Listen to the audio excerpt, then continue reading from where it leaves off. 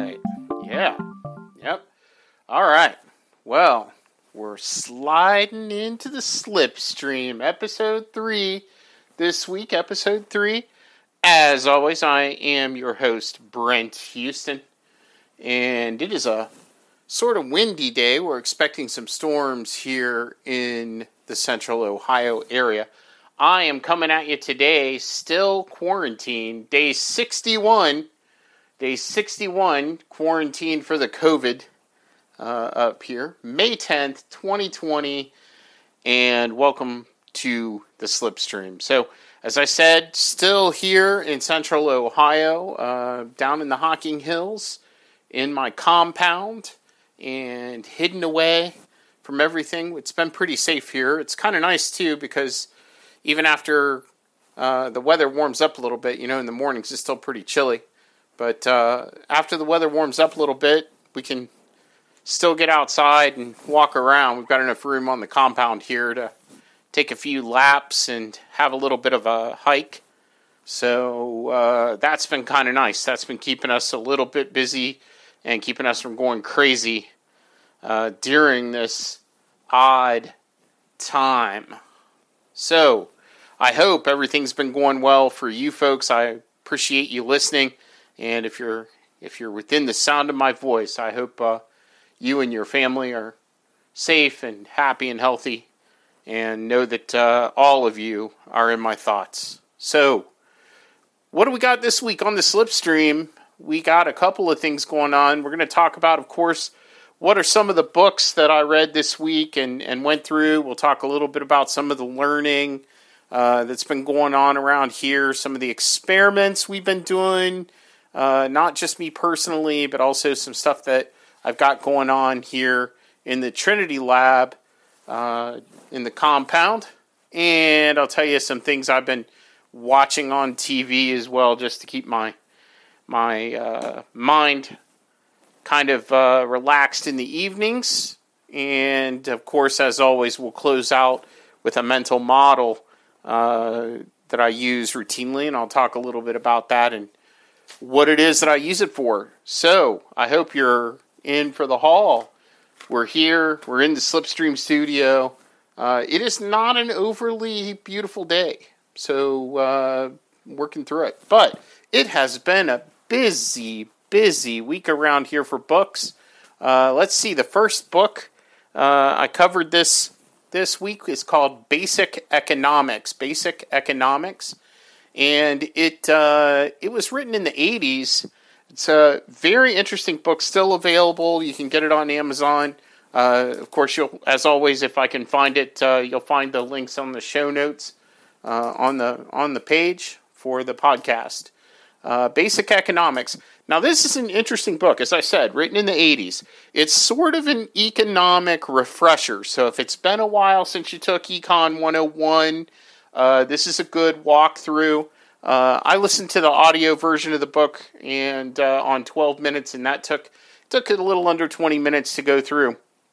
What's really interesting, a couple of things, because it's dated back to the 80s, the book is pretty much tied up in the sort of competition Cold War space with the Soviet Union. So very interesting kind of refresher, but at the same time, a little bit of history there in the tone of it. So definitely, interesting in checking out. There's some really great reviews on the difference between microeconomics and macroeconomics. But really, this is sort of an unapologetic view of free markets. And really, kind of a couple of the case studies from the 80s around free markets and free market behaviors, you definitely come away with the feeling that this person believes that markets are rational and that government regulation will always end in disaster. So this book came to me. It was one of the 12-minute books of the week, and given that I'm still working my way through Poor Charlie's Almanac, this was a good tie-in to some of the stuff I'm reading about Charlie Munger. So Basic Economics, check it out again.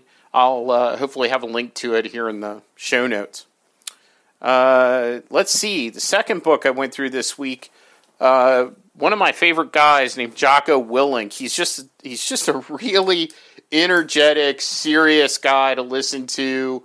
Pardon my language, he's a real badass. He was commander of SEAL Team Bruiser and saw some significant combat time. But he came out and he wrote a book called Extreme Ownership. Extreme Ownership is the title. And it's really a SEAL's approach to business. And it ties back to sort of how to identify different parts of your business in combat theory. It teaches some mechanisms that the SEALs use to make better decisions under pressure. Pretty interesting. One of the big takeaways from this book is that, in combat situations, SEALs are trained to really keep their mind open and look at different possibilities. And I thought that was pretty interesting. The fact that they, even under stress conditions like that, they're taught to sort of consider a wide range of possible reactions to any given situation. But then, once they've made their decision, and this is critical, Jocko really hammers on this in the book. Once that decision is made, they prioritize what they need to do, and they only focus on executing one thing at a time. Once that thing is completed, then they'll open their mind to possibilities again, find their set of actions, possible actions, prioritize those, and execute on the most important. Now, that isn't to say that mission change doesn't occur. Of course, conditions change, and you have to be aware of that. But Jocko's point here is look at all of the possible actions and projects and initiatives that you have in front of you. Pick the one that's most important, prioritize that, and execute on it. And you'll find yourself to be significantly more successful. And this is something I really struggle with as a business owner. As many of you know, I'm sort of a parallel entrepreneur. I have a lot of fires going at any given time, and I really need to do better at this myself. Looking across that spectrum of possibilities, finding the one thing that is the most and highest priority, and then executing that through to completion before I move on to the next thing. So.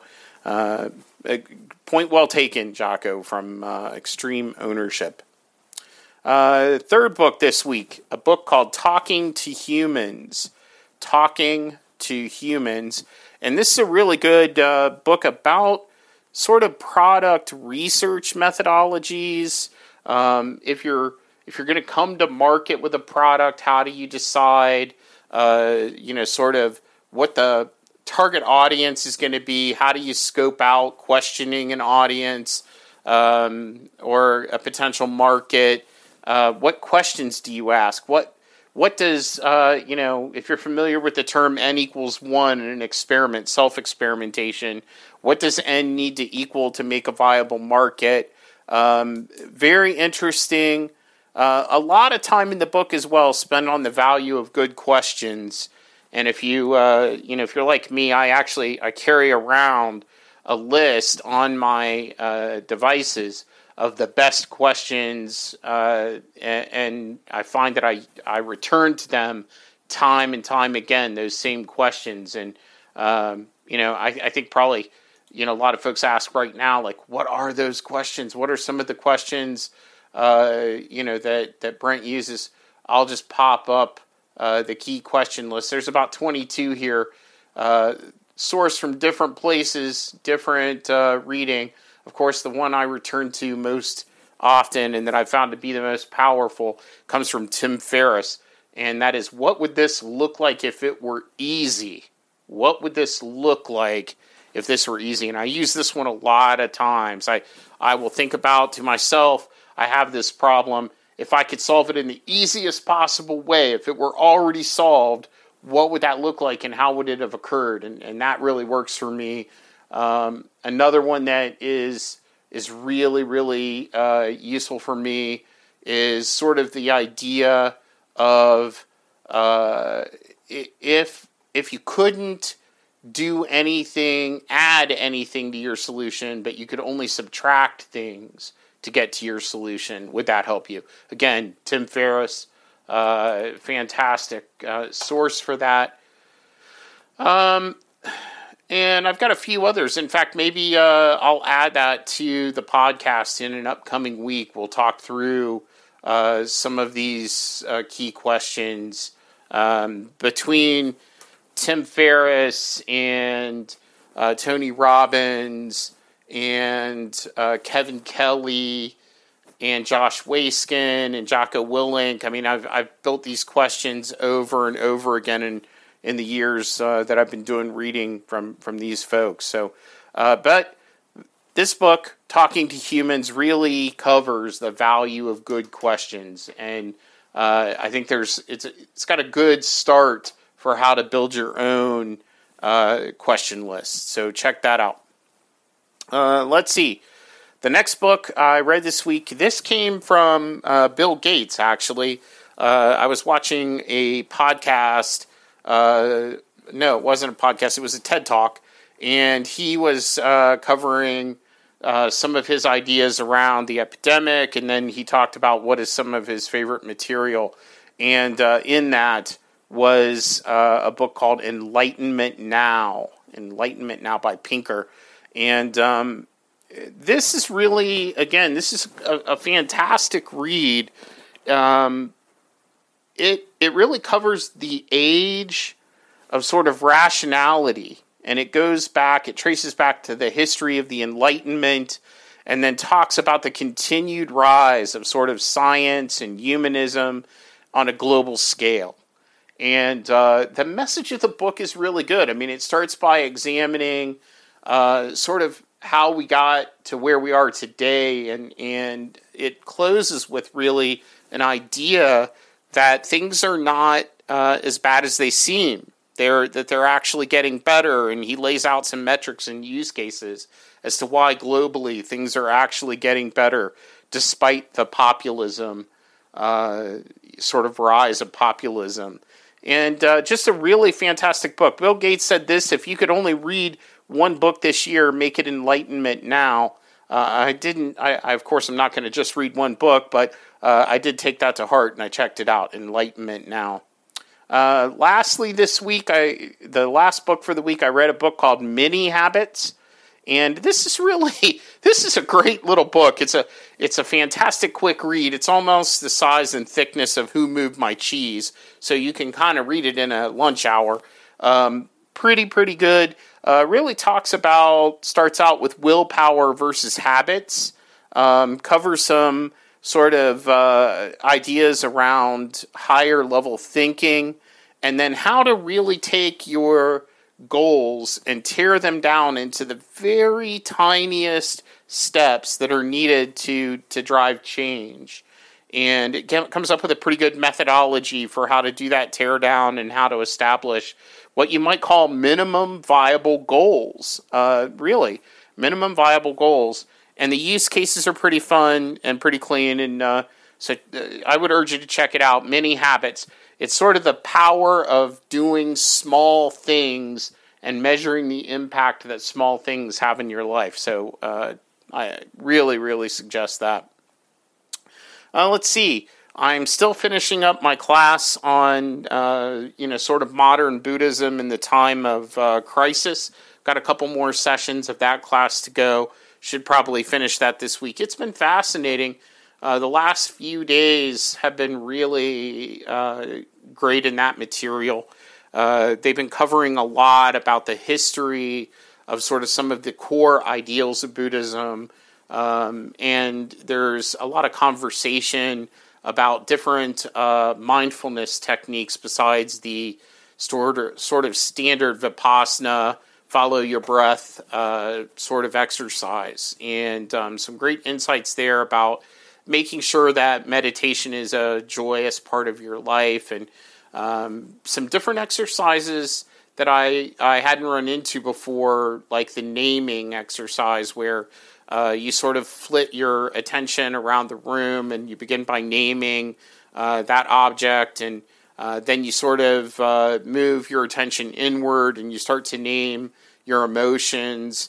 And I've tried this now a few times based on the class, and I find it to be very relaxing and a great abatement to stress and anxiety. So really just coming along in that class, I think it's well spent time. I'm greatly enjoying it. I also this week I took a what I would call a class, but another person that I really like is Dr. Peter Attia. That's Peter Attia. If you want to look him up on the internet, Peter Attia. He's sort of a doctor, medical doctor, but he's very much into longevity and ketosis and self-experimentation and movement, simplicity, that kind of stuff. Very, very cool. Kind of runs in some of these same circles as like Mark Sisson and some of those folks. So I took, he published out back in 2017 a couple of different sets of exercises that are routines to prep for harder physical exercises. So I've been pursuing deadlifting as a pretty significant form of weightlifting here since the beginning of the pandemic, so I'm only about 2 months in. But he released a set of exercises that are prep for doing any heavy lifting or heavy exercise. They're sort of muscle warm-up and muscle activation, and they help to get rid of adhesions. And so I started doing those and trying to memorize those routines this week. And that I will tell you, the first couple of times it was a little painful, but it did help my deadlift. So always feel free to check that out. Peter Attia. Pretty much anything he does is good stuff. I haven't run into anything of his that I didn't like. He's a little controversial when it comes to ketosis. He may push ketosis a little harder than some people are comfortable with, but if you're into that kind of thing, check it out, Peter Attia. Now, this has been a week full of experiments. I started writing some posts on Medium and trying to monetize some of my writing this week. So I've made a couple of posts up there on Medium now and signed up as a Medium writer and got some of that stuff going and starting to actually get a little mileage. Hopefully I'll write a few posts a week and get those up on Medium and hopefully you'll see those, enjoy reading them. So far the couple I've written are cybercrime related, but I intend to also do some forensics, some intelligence, maybe even some expat stuff and some experimentation stuff, a little writing about the lab. So that's been going on. I did switch up part of my exercise routine, started this week. I really switched to an early morning walk on the treadmill routine. So now while I'm listening to audiobooks and book summaries, and while I'm listening to the audio and watching the video for the different classes that I'm taking, I'm doing that while I'm walking on the treadmill. And I will tell you, it's making the time go faster. I'm enjoying it. And it does feel good to get a little movement in there. So you can try that. I just built a little shelf to stick on the wall there. Actually, I'm lying. My brother-in-law built the shelf for me, but I just stuck it up on the wall there above the treadmill, and I can put the iPad up there and throw on my earpods and go on the treadmill while I'm normally would be sitting to do some of this stuff. So hopefully we'll see if this makes a difference. I know just in the first week, it seemed like walking in the morning helped loosen up my hips a little bit better. I felt better while I was doing my deadlifts even, which I do after that. So that's a good thing. Also did a little bit more working with the fishing kits. So as you probably have heard, if you've been listening to the podcast or if you talked to me recently, I'm doing a lot of research for myself and some of my mentees around the economics of fishing kits, the evolution of fishing kits, how they're sold, how they're built, how they're marketed, that kind of stuff. So pretty interesting stuff. I'll probably do a whole slipstream on those coming up soon, or maybe a state of security, but I'll be sure to let you know I do have some State of Security recording slots coming up in the next few weeks, too. I'm going to be doing some more interviews and sharing some more research that we've done in the lab. So I'll have a couple of those up. As you know, those are periodic. They sort of come and go, but that's the deal. All right. What have I been watching this week? I hope you've been checking out some of the shows I've been recommending. This week is all about Apple TV Plus. I've been watching a series called Defending Jacob, which has Chris Evans in it, the guy who played Captain America from the Avengers. He also directed the series. Really, really well written, well done. A little slow to start the first episode to get into, but now I'm 4 or 5 episodes in, and I really do like it. It's about a guy who is a district attorney. There's a murder in his neighborhood, and his son becomes the primary suspect. So, pretty high tension, little bit dark. The photography is phenomenal.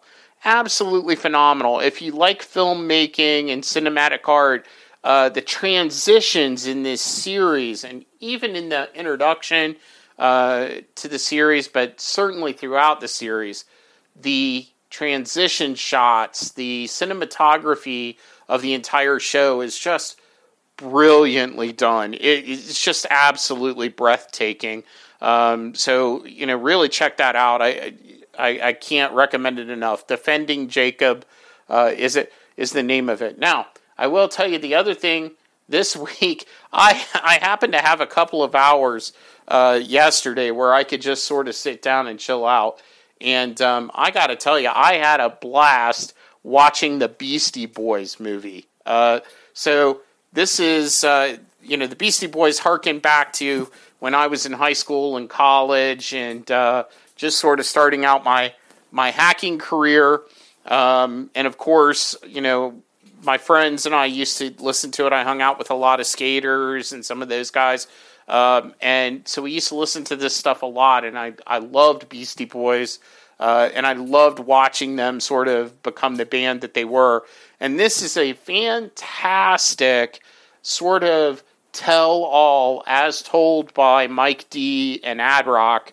Of course, Adam Yauch, unable to be with them, he passed away. But they start at the very beginning, how they met in middle school and used to skip school, and the birth of rap, and all the way through the beginnings of Def Jam Records and the launch of License to Ill, and then, of course, their downfall, and then kind of rebuilding their careers and really reinventing themselves as musicians.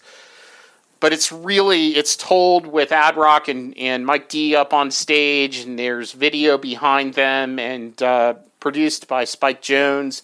Just a phenomenal couple of hours if you're a Beastie Boys fan. I really can't tell you enough. It was fun. It was engaging. The stories were associable, and it really harkened back to a time when I guess I was more innocent. We all would like to hope so anyway. I can't even say that with a straight face. But still, if you like the Beasties, check them out. If you like rap music, check it out. It's a great bit of history, some great stuff in there. And can't recommend it enough. Really fantastic. So it's also on Apple TV Plus if you're looking for it. And I think you can rent it on Apple as well. All right. Closing out this week with mental models that I use a lot. The mental model I'm going to cover this week is literally systems thinking. And I'll kind of cover what it is. You can kind of start to think about whenever you try to solve a problem using systems thinking, or if you had a goal that you wanted to achieve, it's instead thinking about how are the efficient, optimized steps to get there. And I do this in a couple of ways. The first way I start is with many problems, I invert the problem. If it were already solved, what does the solution look like? And I try to imagine and visualize that solution.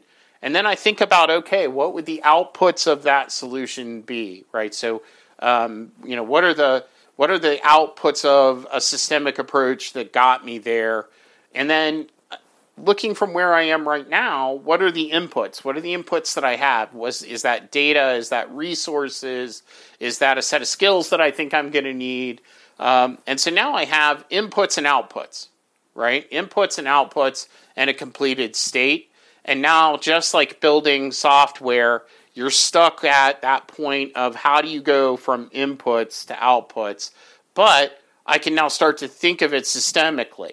I can start to break it down from my inputs. I first have to do this, and then this, and I pretty much am able to define, sort of a jot list of milestones, of steps that need to be taken to get to the output.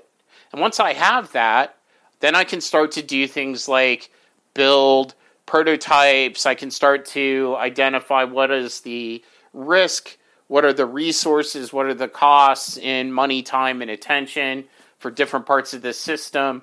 And then, the nice thing about systemic thinking as well is once you've built this process, even if it's only ideated and it's not actually prototyped yet, a lot of times you'll see where you can pick up efficiencies and you can reduce resources. So you sort of can optimize those steps to get you to that minimum viable product. So this is called systems thinking. Very, very interesting. There's some great Wikipedia stuff about systems thinking, some great books out there as well, if you want to check it out. That's how I do it, and I use this for just about everything when I'm solving problems. So that's it. We've been going about 27 minutes so far. Just want to say thank you for listening. I hope you're enjoying Slipstream. I am enjoying making this podcast. I'd have to say I haven't had this kind of fun in a while. It's very, very cool to get to sort of talk through what I've been doing each week, and it's a good anchor for me. But it wouldn't happen really without you folks. So thanks for listening. Really appreciate it. I hope you're safe, well, happy. I hope you have a great week, and I hope it's a blessed time. I'll see you here next week for the Slipstream. Until then, I'm out.